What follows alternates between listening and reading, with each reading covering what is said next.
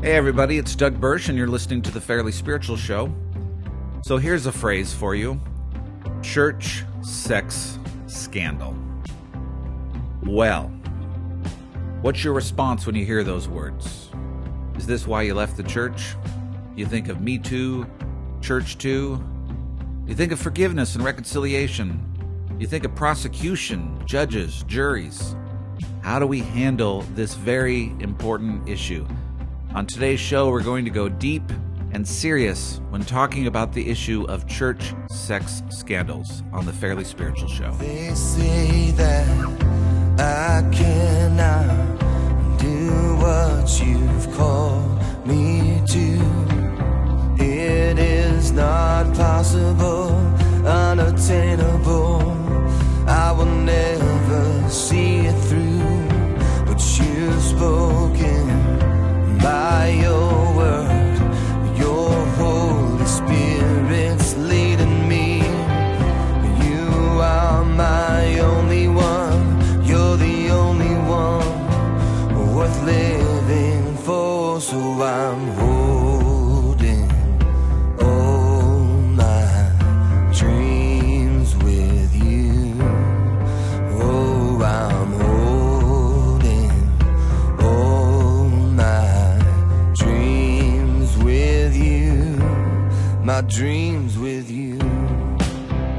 Now, don't you just wish we could spend every day just talking about how good Jesus is and how great life is? But the reality is there's a lot of darkness in this world, and I believe that God allows humans free will, that we have the ability to choose good or to choose evil, that God has made humans wonderfully powerful, that we have volition, choice. We can choose to use this powerful being, us, being powerfully created beings, to carry out God's purposes or to do our own thing. And because of that, there's tremendous evil in the world. I don't believe that God desires for humans to do evil.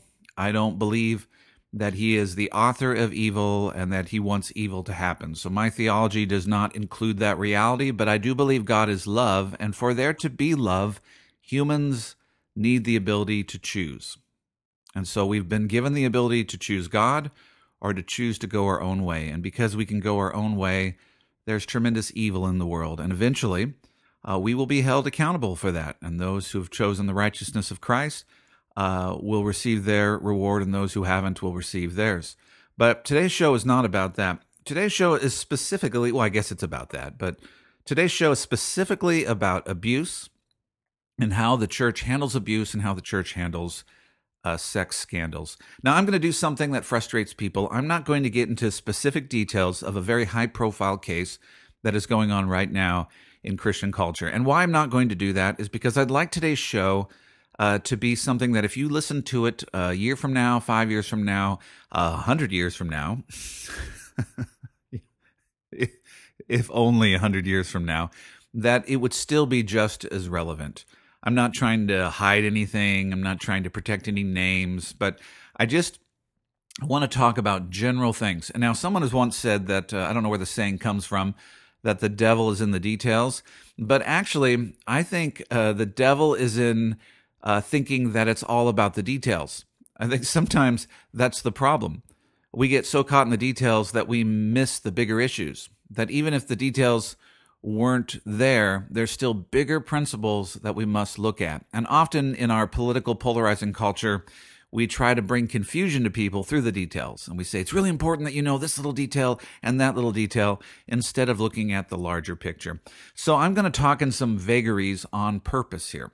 I have information. I've looked at some of the specifics of the most recent sex scandal, and I know that term is even very vague, and the terms I use here are not to minimize anything. When people even use those terms, there was an incident, there was an indiscretion. Even those terms create a narrative, don't they? Terms can victimize someone. So I wanted to, though, talk in some general terms and some things that I've noticed as a pastor, also as someone that for 5 years I did a radio show on a Christian radio station where we dealt with many of these stories. Every day I would look through stories and address these issues of crises, conflicts, scandals that occurred in churches. And the first thing I want to look at, I'm just going to give a general issue that right now what's going on, there's this large church, a mega church, where a revelation has come out by the person who had been abused. And you're going to get some of my language of where I stand on this issue by how I talk about it. But by this person who'd been abused of an event that occurred 20 years ago. And again, I might not be right on all the details, but just think in the general context, because the details are not as important as the main principle. And follow me on this, because even if I get some of the details wrong, the main principles are what matter the most.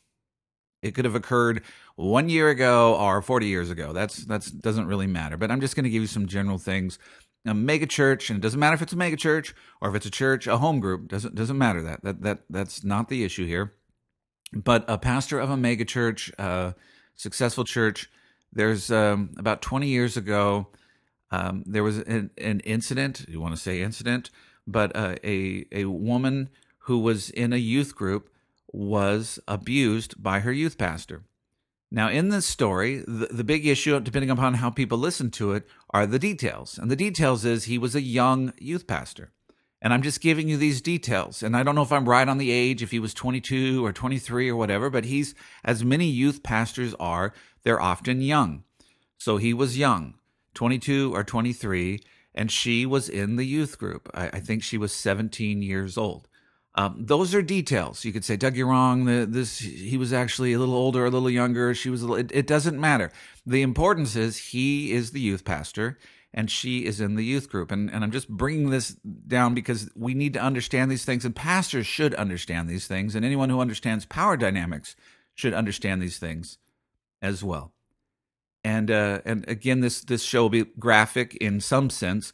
So if you're listening to this with little kids, it's probably not appropriate. Although you should always, in some way, talk with your kids about sexuality and talk with them about safety. And you need to have discussions. Don't wait for crises to occur. But I'm just letting you know that we're going to talk about, at some level, some things that are very troubling but exist in the world.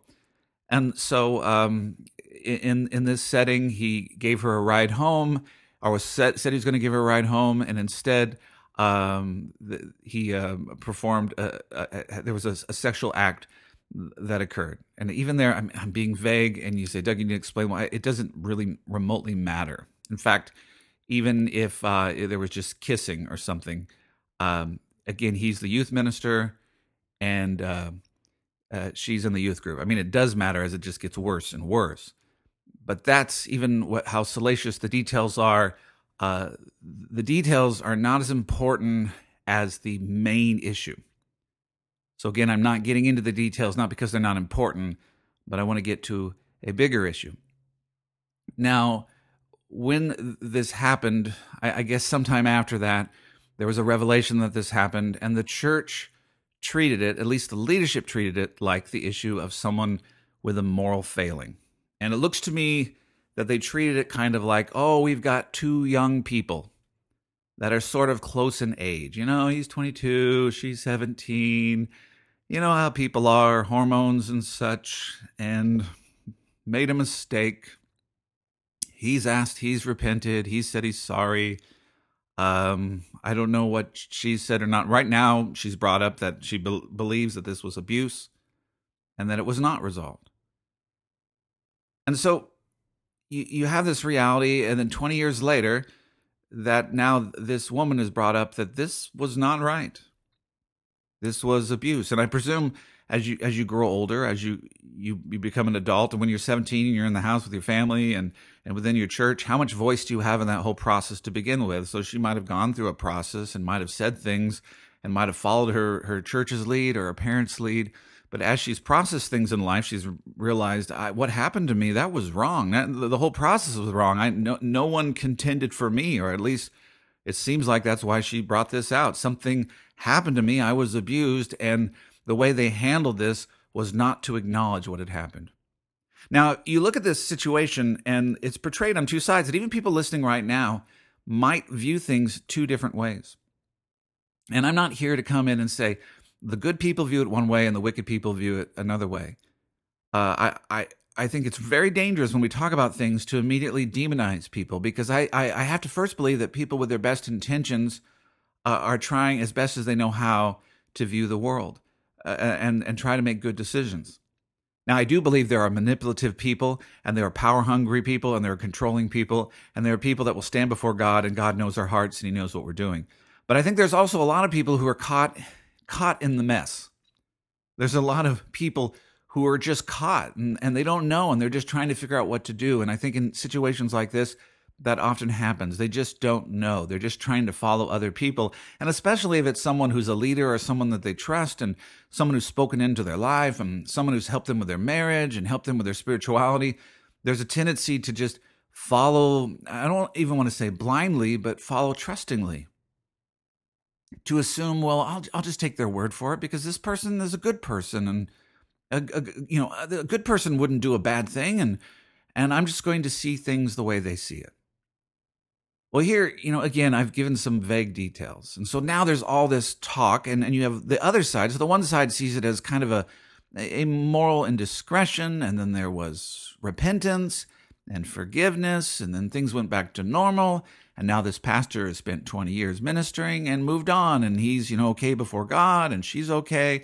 And she's bringing this up now, and why would she do that? And if you see how he's talking in terms of, kind of this pastoral, I'm sorry that, I've still hurt her and I hope she can forgive me. And it's this forgiveness language, right? Well, there's another side. And again, by saying sides, I don't want to make it seem like there's equal weight in the reality of what's right to these sides. But there's others who say this is not about forgiveness. This is about power. It's about power dynamics, and it's about the law. And I want to present that because this to me is how I would view this and the reality of the situation, which I think many Christians don't understand. This is the dynamic here. As a pastor, I am in a position of power. And the details don't really matter in this sense. Once you become a youth pastor, you are in a position of power. And whatever pastoral position you're in, if you're in that position and you are ministering to someone, that is an unequal position of power. People are looking to you for spiritual advice, for spiritual guidance. Particularly in youth ministry, there's often vulnerability there because in youth ministry, often you are someone who is often trying to minister to kids who may not have a very good relationship with their parents. They may have a twisted view even of God from their parents. And so you're trying to get them to understand God outside of the hypocrisies of their parents. That's often what I've seen in youth ministry. They have parents who've not really been living a very good Christian life. And they're like, I don't want this Christ because my parents like Christ and look how their lives are. And you have to say, hey, regardless of how messed up your parents are, I mean, you don't just say that, but you can say, regardless of how your parents are, here's who Christ is. And so in many ways with youth ministry, you're trying to have these young men and young women just to trust God on their own and have their own identity. And so a youth pastor often will be in a role that is very parental. As the first kind of leader that they would trust outside the home, the first parental figure. And so in that, there is all kinds of attachment where these young men and women will attach to that leader. And because of that, there's this really dangerous power dynamic. Now, that's in youth ministry, but it's in any ministry. Anyone who's in a leadership position, there's a power dynamic. We're seeing this in Hollywood as well, why we're holding accountable celebrities who've abused their power, because there's a power dynamic when someone is in a position where people admire you, where people see you. And there's a celebrity even in being a pastor. There's not as much as there used to be, but there is a celebrity in that you're the wise person. You're the wise leader. You're someone I want to be like. And if somebody comes alive in Christ or they find healing or hope or comfort or just the concept of they find love, just the concept that they find love, they pour their heart out and they can receive a hug and feel accepted. That is such a vulnerable state. Now, in that power dynamic, it is the utmost wicked thing you could do to betray that confidence and to turn that relationship into anything but a pastor relationship. if you at all were then to, because there's already an attachment there where someone, as a pastor, I've seen that where someone, they love you in the best sense of the word. Like, oh, thank you for bringing life to my life. And thank you for caring about me. And thank you.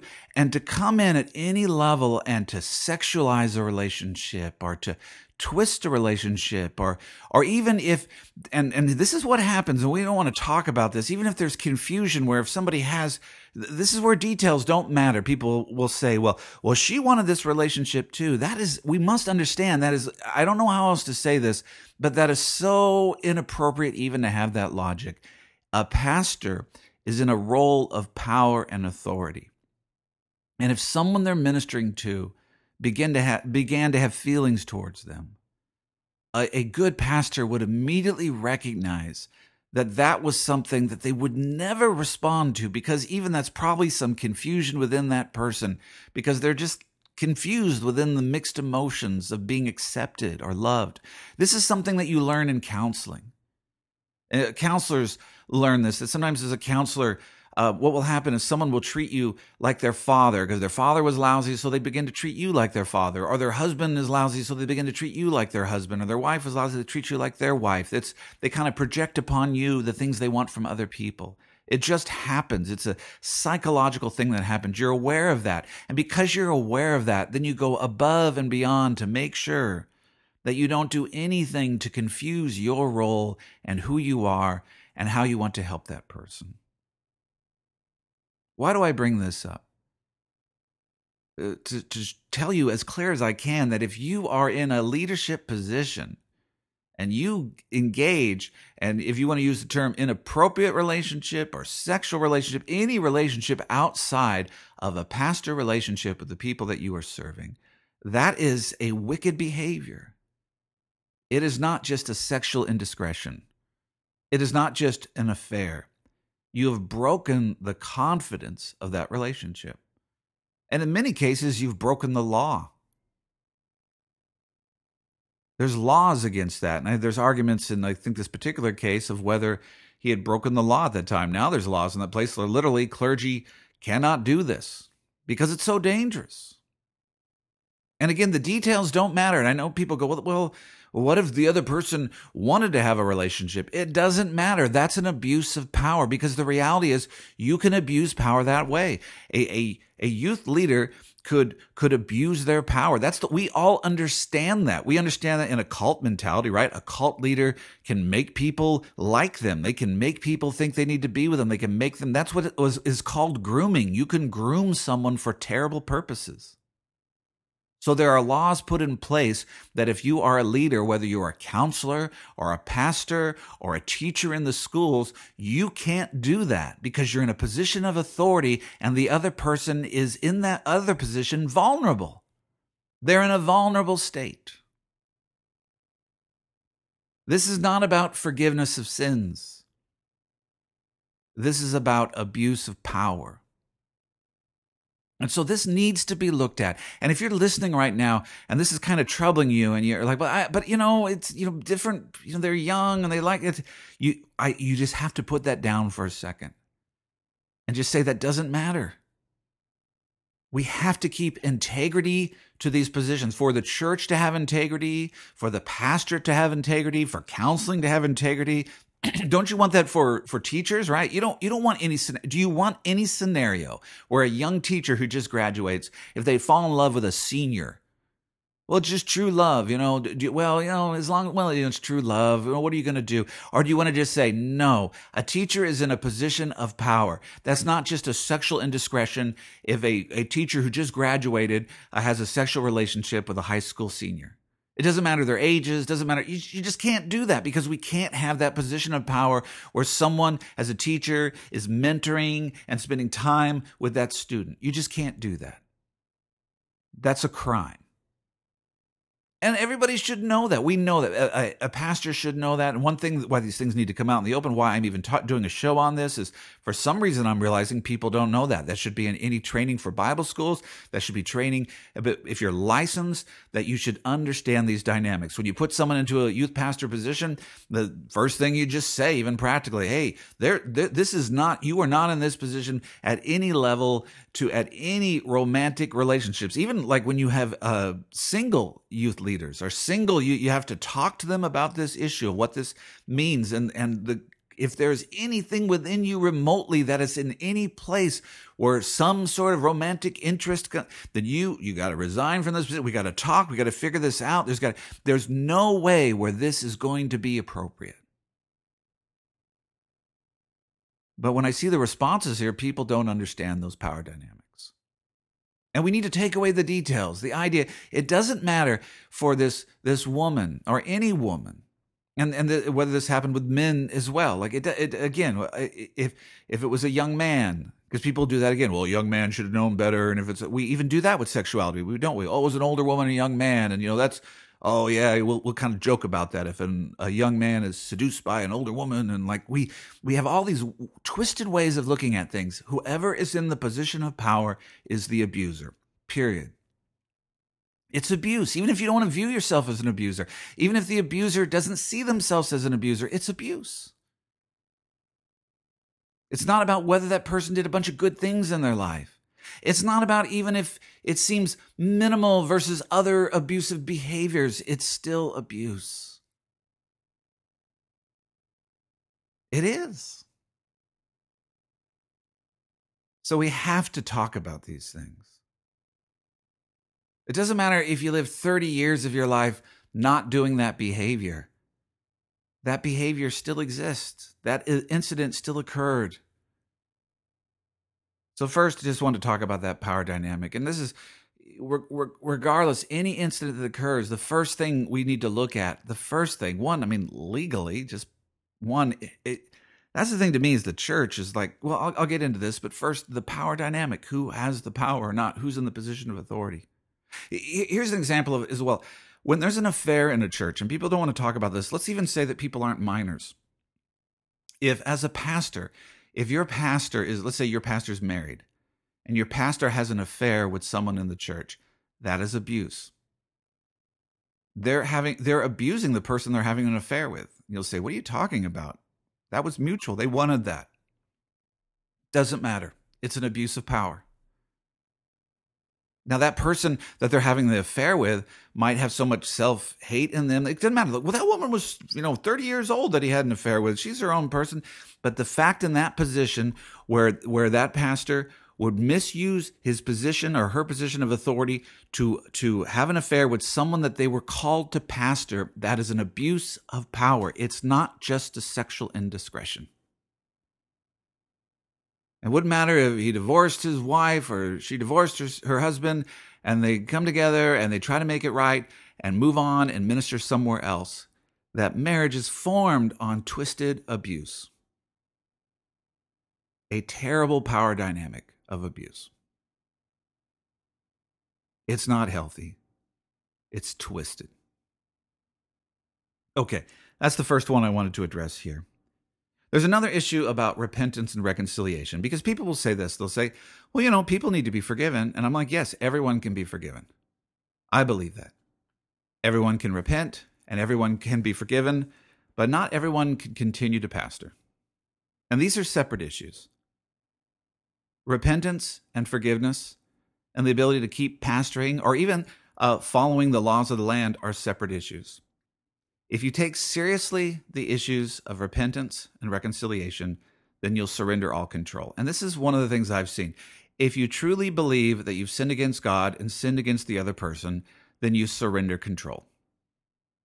In abusive situations, if the person believes that they have truly sinned against the other person, what they do is they surrender control. They don't demand apologies from the person. They don't demand anything. They just say, I repent. They can ask for forgiveness, but they don't demand it.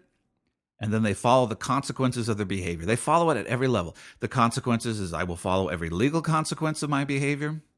I will follow every role consequence. Might mean if the role consequence is I can't pastor again, I won't pastor again. If the role consequence is that there's a crime that's been committed, now I have to face the jail time for that, I will do that. I will do whatever I have done wrong. There's no justification. I will take the consequences for my behavior.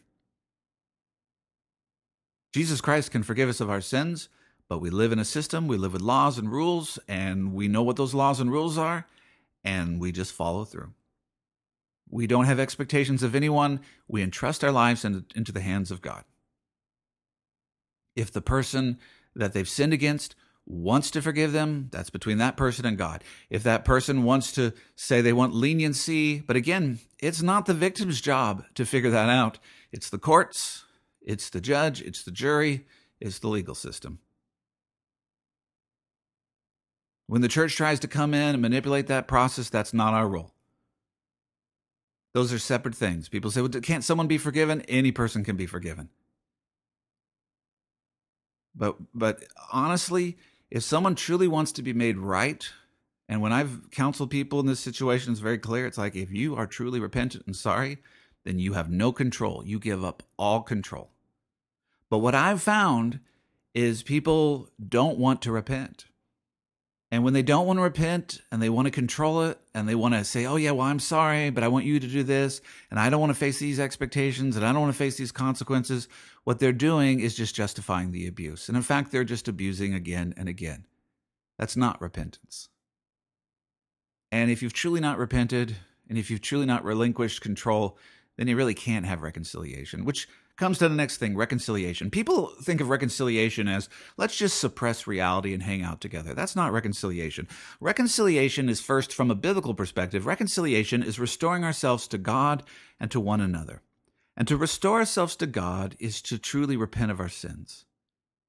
So to me, reconciliation is for someone to truly repent of what they've done. And again, to truly repent of what they've done, they do what I just talked about. They give up all control. And if someone has not given up all control, then they've truly not repented before God and before man, and they cannot be reconciled. So I have not done anyone a service by suppressing things, by saying, oh, let's just pretend that wasn't a big deal, and let's just suppress that, and you just don't make a big deal out of it, and you don't make a big deal about it, let's just not talk about it, let's just move on, and let's just forgive each other. That's not forgiveness. That's suppression. Forgiveness is true repentance before God and before man. It's true accountability. It's true justice. You can't have reconciliation before God, and you certainly can't have reconciliation between one and another. We've all seen those powerful things where someone has confessed to the crime, they've received their punishment, jail time, even worse, and a family member has stood up and said, I forgive you. We've even seen powerful reconciliation processes where at some level people have learned how to abide together, or at least at some level speak well of each other and forgive each other. But those processes are not cheap, and they take time, and they are not led by the oppressor or the abuser controlling the situation. They are led by the grace of God and the abuser surrendering all control. You don't get to control the narrative if you've done the damage. You just don't. It might, this is the reality. If we believe in an eternal existence, we might just have to say, you know what? This side of heaven, my life's going to be hell. In that sense, it's just not, people aren't going to like me. You know what? I can't make this right, but I'm just going to daily repent, apologize, and yield all control and entrust my life to the hands of God. Those are the kinds of things I say to people who've put themselves in a place where they've sinned against others in such ways that have harmed that person's very being.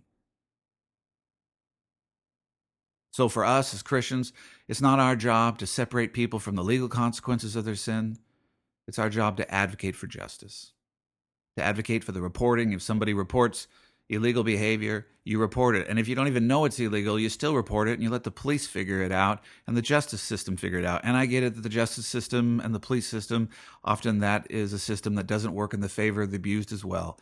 But I don't think that the church can do a better job either. So you go to the experts, but we don't try to figure it all out on ourselves. True repentance, true reconciliation. We need to truly talk about these things. Now, here's something else that I wanted to address is the way we talk about these issues. And this is one of my challenges is there's a lot of people who hate the church. They don't like Christians. They don't like the church. They've left the church. They're angry. They live in isolation. Most of their time they just spend looking for things that are wrong with the church, and they write about it. And the things that they say about the church are right. I mean, they find everything that's wrong with the church, every wrong story about the church, every bad story about the church, and they spend their time writing about it. But the reality is, they don't love the church. They don't really love that expression. For the most part, they're doing their work based on their hurts. And so these people are hard to trust. And one of the problems I see in the ministry that they do is they often have a very binary view of faith, that they write kind of an us versus them. And because they're so angry at these abusers who are doing terrible things, that they, in order to win the argument, they write in language that is very harsh about all of them. And they put all of them in a big category. I'm not just talking about abusers, but everyone. They just put everyone in one category. And I think we need to be really careful. What is our reason, or what is the purpose of talking about abuse?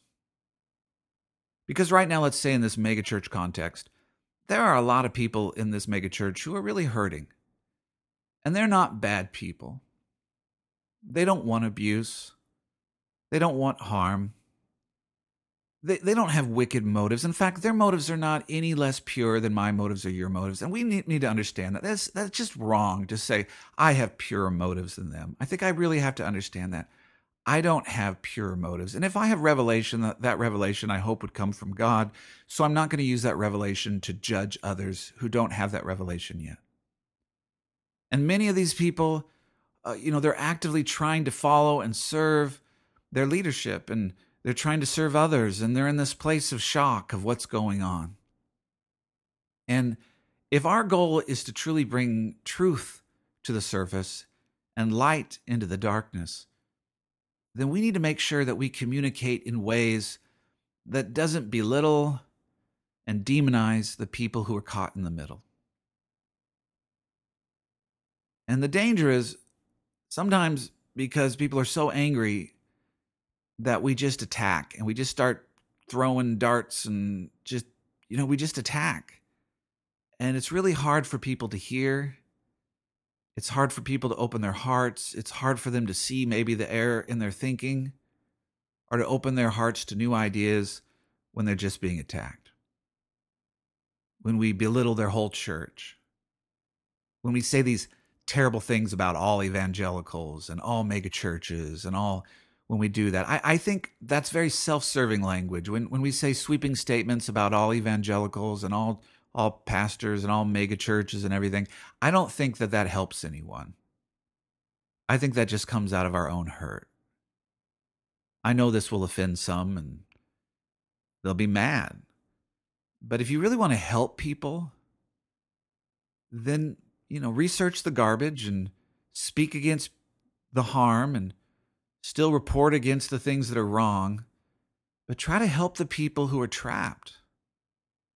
And it doesn't help you when someone starts calling you names and belittling you and saying sweeping negative statements about you and just lumping you into the worst categories and the worst generalizations.